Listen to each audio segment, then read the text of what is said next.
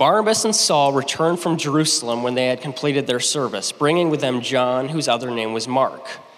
Now there were in the church at Antioch prophets and teachers, Barnabas, Simeon, who was called Niger, Lucius of Cyrene, and Manaen, a lifelong friend of Herod the Tetrarch, and Saul. While they were worshiping the Lord and fasting, the Holy Spirit said, "Set apart for me Barnabas and Saul for the work to which I have called them." Then after fasting and praying, they laid their hands on them and sent them off. So being sent off by the Holy Spirit, they went down to Seleucia, and from there they sailed to Cyprus. When they arrived at Salamis, they proclaimed the word of God in the synagogues of the Jews, and they had John to assist them. When they had gone through the whole island as far as Paphos, they came upon a certain magician, a Jewish false prophet named Bar-Jesus. He was with the proconsul Sergius Paulus, a man of intelligence, who summoned Barnabas and Saul and sought to hear the word of God. But Elymas the magician, for that is the meaning of his name, opposed them, seeking to turn the proconsul away from the faith. But Saul, who was also called Paul, filled with the Holy Spirit, looked intently at him and said, "You son of the devil, you enemy of all righteousness, full of all deceit and villainy, will you not stop making crooked the straight paths of the Lord? And now, behold, the hand of the Lord is upon you, and you will be blind and unable to see the sun for a time."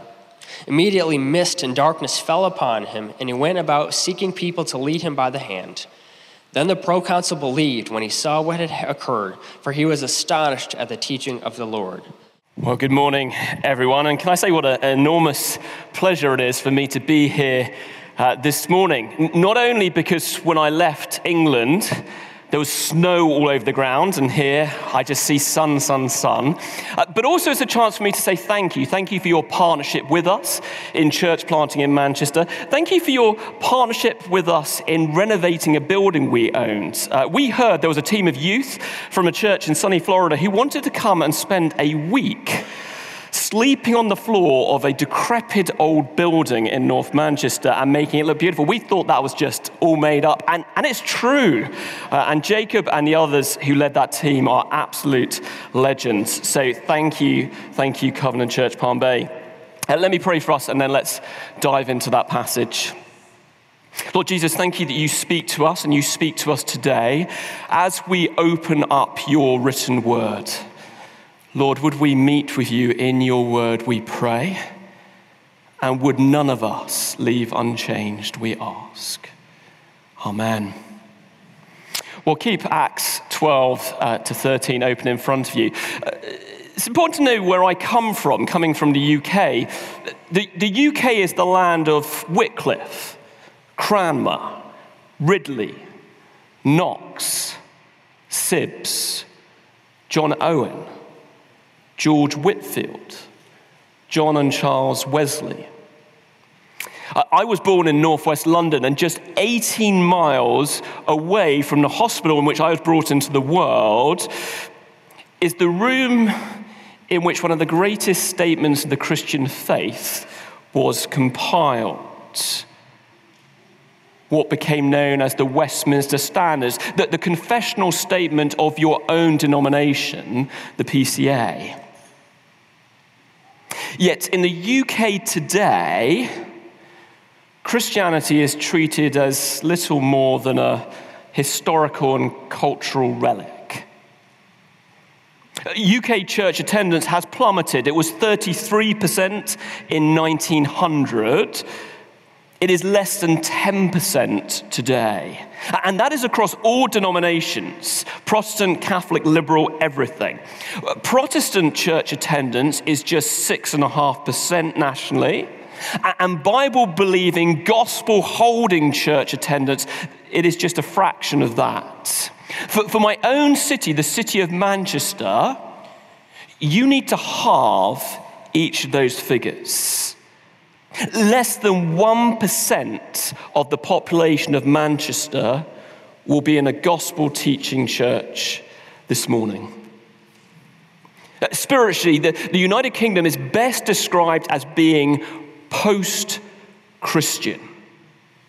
The prevailing worldview is postmodern. Little is regarded as absolute. And there is only a fading remnant of our Judeo-Christian heritage. As the pastor Mark Sayers puts it, post-Christianity, it attempts to move beyond Christianity while simultaneously feasting on its fruits.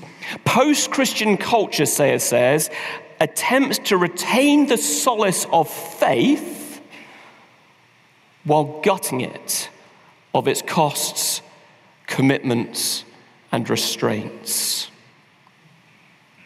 That is what the United Kingdom is like. All the benefits of faith without any of the responsibilities.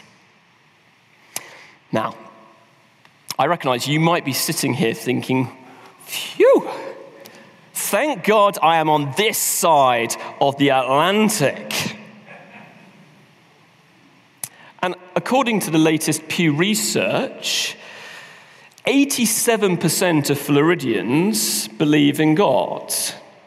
68% of Floridians claim to attend church at least several times a year, and 71% claim to pray at least weekly. So you are in a very different position to me back in Manchester, but you need to know that church attendance is falling in Florida, not going up. And history teaches us that what happens in one part of the English-speaking world, it inevitably travels to the rest of the English-speaking world as well. So make no mistake, as secular culture marches on, the church in the United States will face similar challenges to the ones that we face in the United Kingdom. Which means that in a very real sense, when I boarded that plane on Thursday, I came to you, Marty McFly style, back from the future. I'm here today to share where the church in Palm Bay may be heading. So what's to be done? Should we just wring our hands in horror? Should we give up? Is there any hope for us? Well, I want to suggest this morning that there is. The UK, it is ravaged by materialism, by relativism, by hedonism. It's a place where the attitude of the majority is to simply do as everyone sees fit. Does that sound familiar? Well, it was the exact same attitude as you would have found in the first century Roman world. The world into which Jesus sent his disciples with the command, go and make disciples of all nations. The challenge that we face in the UK, and the challenge that you may face very soon here in Palm Bay, it is no different to the challenge that those first disciples faced 2,000 years ago. The question is, how are we going to respond? The pastor John Piper famously said that there are only 3 responses to the Great Commission. Go, send, or disobey. What are we going to do? What are you going to do? We don't want to disobey, and so we must be committed either to going or to sending. And that is exactly what the church in the first century did. Let's dive into Acts chapter 13. We're witnesses here to a meeting of the church in Antioch. Now, Antioch is in modern-day Turkey, and this was quite a new church plant. You can read about it being planted back in Acts chapter 11. Apparently, fierce, savage persecution had broken out in Jerusalem, and the Christians from Jerusalem, they had scattered all around the world. Now, most of them, they spread the gospel amongst Jewish people. But some packed their bags and they traveled to the city of Antioch. Verse 21 of chapter 11, just look back at that with me. It tells us, verse 21, that the Lord's hand was upon them and a great number believed. And so, a church was planted in the 3rd largest city in the Roman Empire. Now, what we have to do from Acts chapter 11, we need to zoom forwards several years, and we find that fledgling church plant sending and planting. I like to think of it as the Antioch project. And this morning, I want us to notice three things about the Antioch project. Three lessons we learn about sending from the church in Antioch. There's three things that we need to take on board if Covenant Palm Bay wants to be a sending church like Antioch. Three things that I want for City Church as we seek to be a sending church. Firstly, sending is driven by worship. Sending is driven by worship. Look at what's going on in verses 1 to 3. We're told that the leaders of the church, verse 2, were worshipping the Lord and fasting. Now notice, in verse 1, we're given the names of the leaders. Why? You know, Luke, the author of Acts, he's very precise in what he includes in his 2-volume work. And he hardly ever gives names in the book of Acts. So why does he stop here and give these names? We'll take a look at the names. Firstly, Barnabas. Now, Barnabas, we know, was a Jew. Acts chapter 4 tells us that he was born in Cyprus, but that he later moved to Jerusalem. Next, we have Simeon, who we're told was called Niger. Now, Niger is Latin for black. So Simeon was almost certainly a black North African. Lucius is next up, and we're told that he is from Cyrene, which is also in North Africa, modern-day Libya. Then we're told about Manaen. We're told that Manaen was a lifelong friend of Herod. Now that word for lifelong friend, it actually means that he was someone who nursed with Herod. So Manaen, he grew up in the royal household. Manaen was posh. He was the upper crust. He was a man with means who knew people in high places. And then we have Saul, who was a Jew from Tarsus in modern-day Turkey. Now, do you see what we learn about the church in Antioch? The church was mixed. It was mixed socially, it was mixed economically, it was mixed racially. And Luke wants us to see that diversity in the church, it was represented in their leadership too. You know, when City Church launched almost 9 years ago, we started with 27 adults and 5 children. 26 of those adults were white British. 1 was Iranian. Now that is not what the city of Manchester looks like. We have over 180 languages spoken by long-term residents in Manchester. So we began as a church praying for diversity. And God has wonderfully answered our prayers. Today we have believers from Ghana, Kenya, Nigeria, India, China, the United States of America, Taiwan, Indonesia, the Philippines, Iran, Zimbabwe, Argentina, Kuwait, South Africa, and throughout Europe. In total, we have 43 different nationalities at City Church. And we're praying that God would raise up leaders from among those nationalities. Because a church always ends up looking like its leadership. Looking like those who teach and lead the church in worship. But why? Why is that important to be diverse? To have racial, social, and economic diversity? I want to suggest 2 reasons. Reason number 1, because that is what the church in glory looks like. That is what the church that God brought through Jesus' precious blood looks like. People from every tribe, tongue, and nation. That's what Revelation chapter 5 teaches us. But there is a second reason why it's important. Much more subtle, but it is right here in Acts chapter 13. It is really, really important. Multicultural, multiracial churches are the best churches to reach out cross-culturally.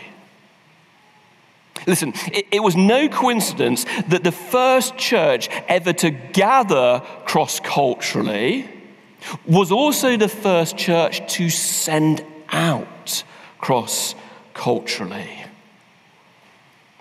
If we're serious about sending highly contextualized, gospel-driven missionaries to plant churches in new places, rather than just sending out missionaries who will be like fish out of water, then we need to gather in the place we are, here in Palm Bay, back in Manchester. We need to gather in cross-culturally. Anyway, we find the multicultural, multiracial leaders of the church in Antioch. Verse 2, they're worshiping God.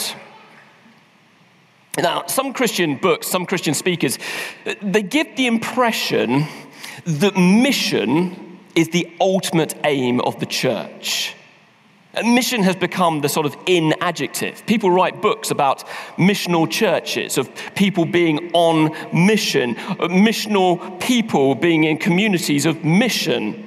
We're living on mission. I'm sure you've heard that, haven't you? But mission is not the ultimate goal of the church. Worship is.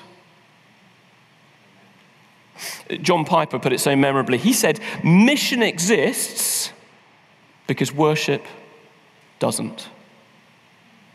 We human beings, we were designed to worship God, but because we don't, Christians are sent out into the world to call on people to do the very thing they were created to do. And the only way we can do that is through the glorious good news of Jesus' life, death, and resurrection. You see, mission is a means to an end, the end of bringing people to do what they were created to do. But here's the thing that comes out of this passage, and I think it's really important. Worship is not only the end of mission, it is also the driver of mission too. It was as the leaders worshipped the Lord and fasted, verse 2, that they sent.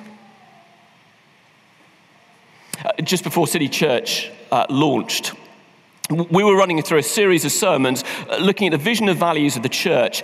And after one of the sermons, one of the members of the launch team, one of the members of the 27, came up to me. She had recently moved up to Manchester to be involved in planting the church. And she said, Ralph, I really wish that I had the same passion and love for Manchester that you do. Maybe you can relate to that. Maybe you think that God might be calling you to cross-cultural mission. Or maybe you feel like God might be calling you to help plant a church somewhere else in Florida. But you hear missionaries come here to Palm Bay, you hear me speaking today, and you think, well, hey, I just could never have the sort of passion that Ralph has for Manchester.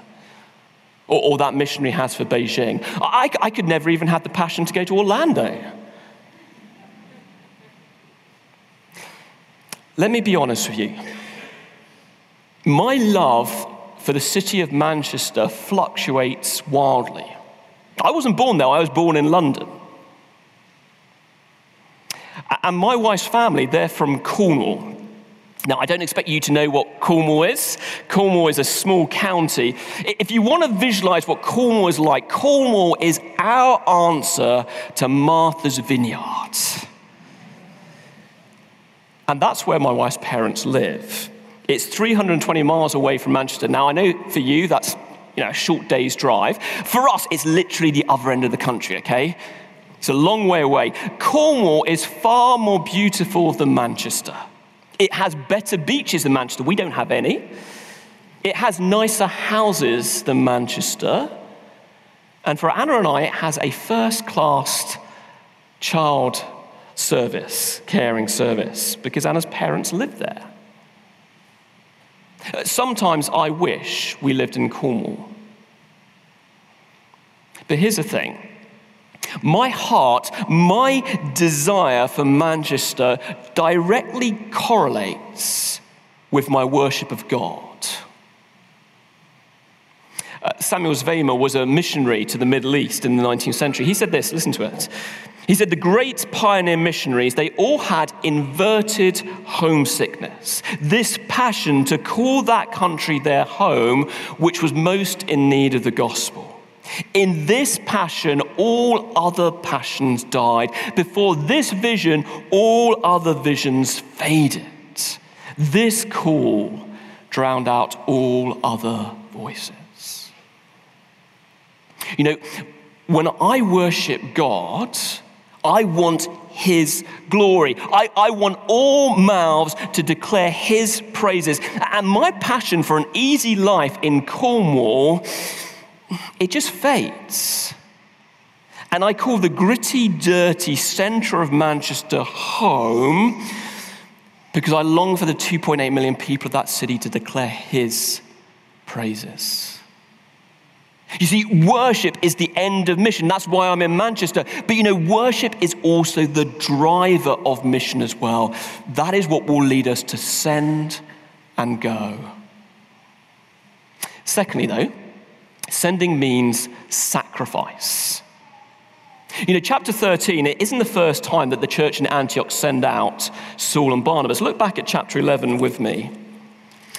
The church has only been around for a year or so, and then news reaches the church in Antioch, verse 28 of chapter 11, that a famine would ravage the entire Roman world.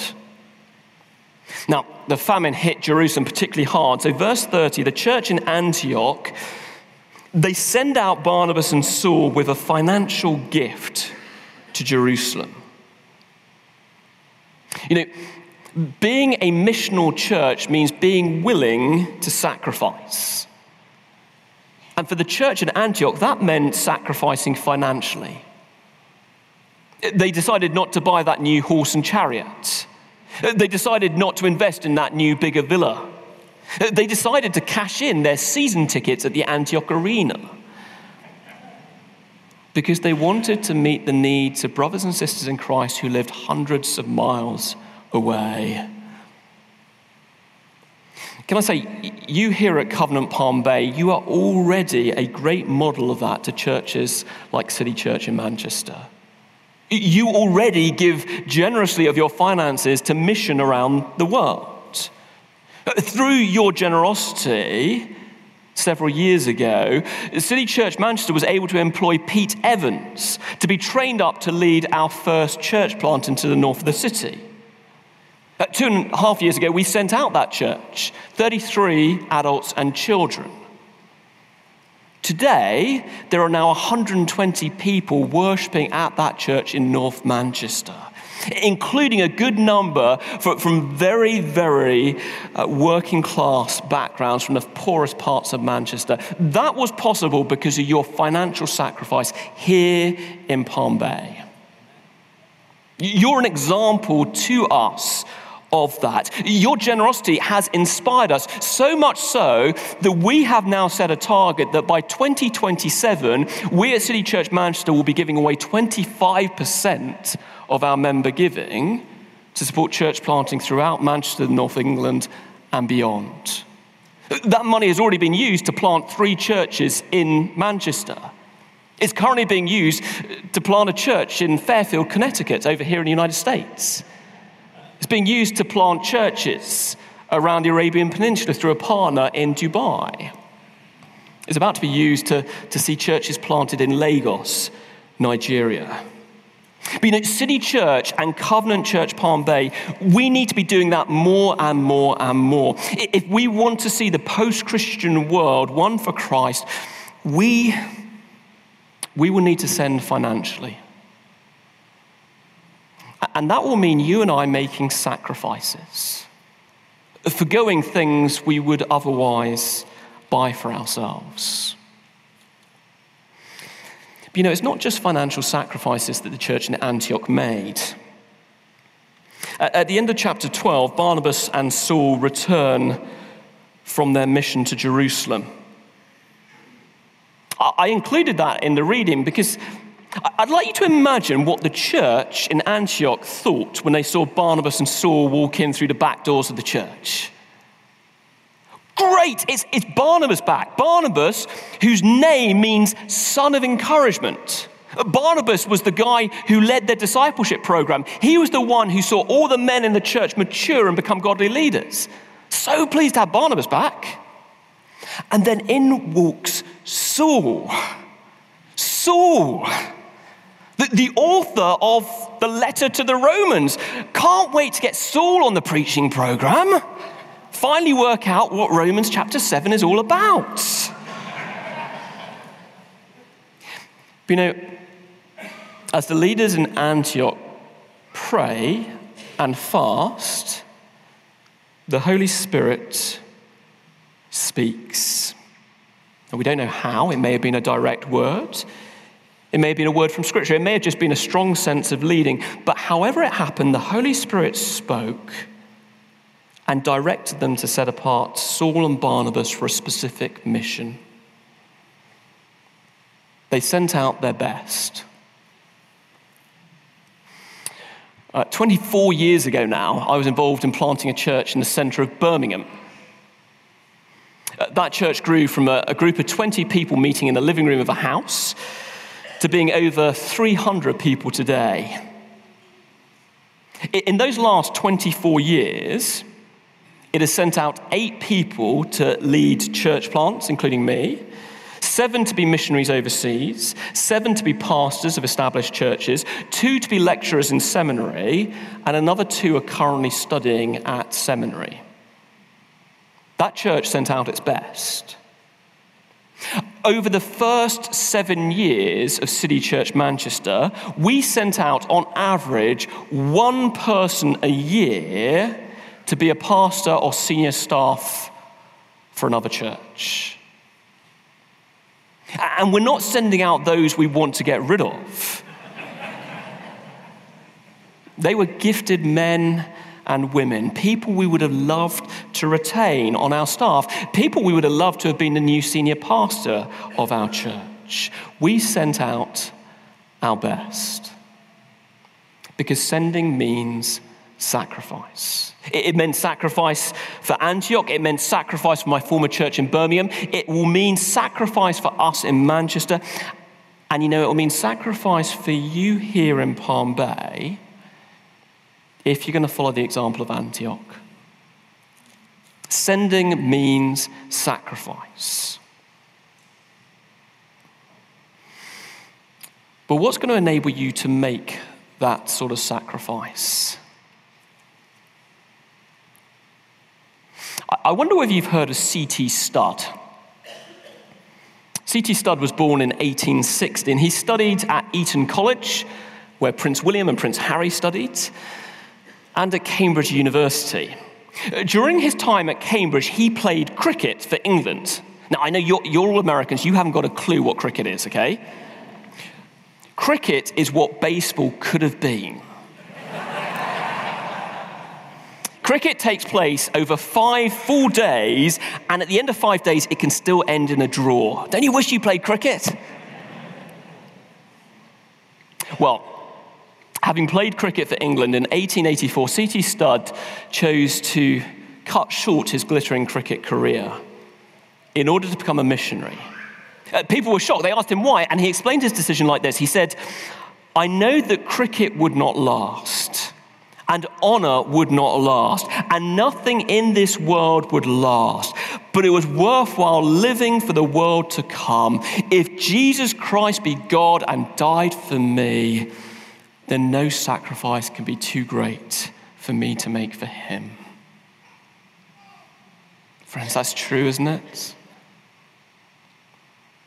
We will hold things lightly. We will send out generously because we serve a God who has sent generously to us. who for our sake did not spare his one and only Son, but gave him up for us to die in our place, taking the punishment that we deserve for our sin. Sending means sacrifice, empowered by our sacrificial Savior. Finally, sending requires courage. Verses 4 to 12, Saul and Barnabas, they set out on a 16-mile journey to the port city of Seleucia, and from there they hitch a ride over to Cyprus. They land on the eastern side of the island, and then they set out on what was really just a preaching tour going from the east of the island over to the west, and they reached a new capital city, Paphos, in verse 6. Now there in Paphos they meet opposition in the shape of Elymas. Now, Elymas was a man full of contradictions. We're told in verse 6 that he was a Jew, yet he's also a sorcerer, even though sorcery is condemned by the Old Testament law. He's a false prophet, and yet he's also called Bar Jesus, which means son of Jesus. Elymas, he is screwed up. It's a mess. Yet he's attached himself to the Roman proconsul. That's the governor of the island, a man named Sergius Paulus. And Sergius Paulus, he was a seeker. He wanted to know more about this God of the Bible. And so he sent for Saul and Barnabas, verse 7, because he sought to hear the word of God. But verse 8, Elymas opposed them, seeking to turn the proconsul away from the faith. Friends, if we are sending, if we are proclaiming the word of God in the post-Christian West, or in any less reached territory, we are bound to meet both interest and opposition. That's what we've seen at City Church in Manchester. Not long after we launched, we had a visiting preacher, much like today, who was up front preaching, and then in through the doors, just over there, we similar set up at City Church, walked two men dressed only in pink pants. I don't mean trousers like you, I mean underwear. That was all they were wearing, coming in, shouting. Apparently someone had told him to come along in those pink pants and see what we would do. At 2 of the last 5 Christmas carol services at City Church, we have had to hire in private security because of credible threats of physical harm to members of our church. At the most recent carol service, just a month ago, we had people at the entrance disrupting people, stopping them from coming in. And yet God still used that carol service to bring 3 people to faith. We will always meet both interest and opposition. And notice, would you, how the opposition in Cyprus came from within the religious establishment. That's so often what happens in mission and church planting. In the UK, the mainline churches, they've been in freefall for years, and in a desperate attempt to cling on to respectability in the culture, they have compromised again and again and again. They've jettisoned the gospel and ended up simply mirroring secular society. And because they're desperate to survive, they're generally hostile towards Bible-teaching churches. They label us fundamentalists. They criticize us for holding to extremist beliefs, nonsense about heaven and hell, the cross and judgment. Well, look at how Saul, now known as Paul, responds. Verse 9, he looks intently at Elymas and tells him straight. You see, mission requires courage.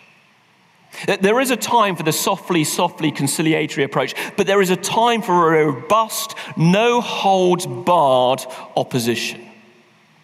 And that time comes when people try to turn other people away from Christ. We need to pray for courage in times like that. Listen to C.T. Studd again. He said, "Some wish to live within the sound of a chapel bell. I wish to run a rescue mission within a yard of hell." Just look at how Sergius Paulus responds. Verse 12, Then the proconsul believed when he saw what had occurred, for he was astonished at the teaching of the Lord. Now, I think we can read this and think, well, it's all right for Paul. I mean, he was able to do this amazing miracle, sending LMS blind, in order to bring Sergius Paulus to faith. It's all right for him.